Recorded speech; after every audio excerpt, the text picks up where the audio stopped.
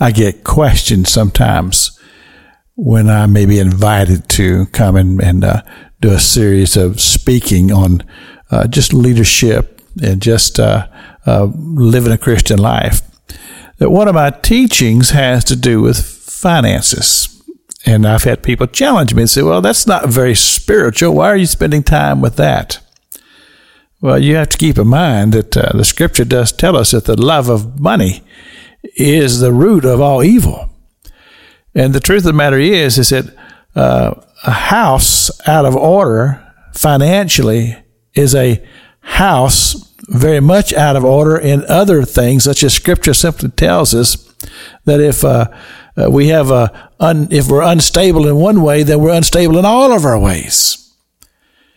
And to think about being out of control and out of order financially, as it brings a lot of pain into the lives of the families and those who are living under that pressure. And it is pressure. When you're in a situation to where you can't pay your bills because you have so many bills to pay, that is a tremendous amount of stress, and that brings stress in the family unit. You see, my wife and I, we'd been married about 10 years. And in that 10 years, we'd never had a credit card. Now, we'd taken out some loans to buy a car or something of that nature. We had a mortgage, but we never had a credit card, either one of us. One day, I'm at a convenience store, and we were about to make a trip out to Eugene, Oregon to attend our national convention. We were going to drive and do some sightseeing along the way. And our children were small, and I saw there on the counter of that little convenience store one of these little tear-off things.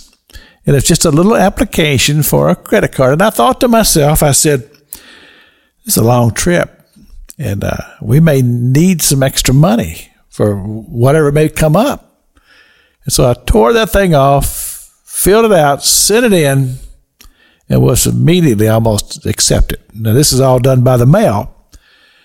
Well, we made the trip. We used the card some. We thought, well, we'll just pay it off when we get back. Well, we didn't. And then the next thing you know, they're coming in the mail.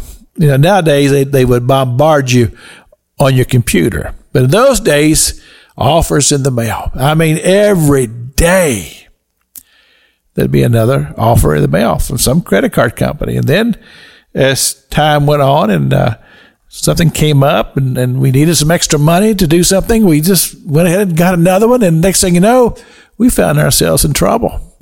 And I remember it came the day that Tammy and I sat down and talked about it. It was just, there's nobody else going to fix this but us. And we sat at it. And that was about 25 years ago. We don't borrow money. We just don't do it. Because we realize the danger in it when you put your family in such a way that you're putting that stress between the relationship of the parent unit. And the one thing that we learn, there's always a way. If you want to find it, there's a way to do it another way. But you got to look for it. And you got to trust God. It's Pastor Jack King with the gospel on the radio broadcast.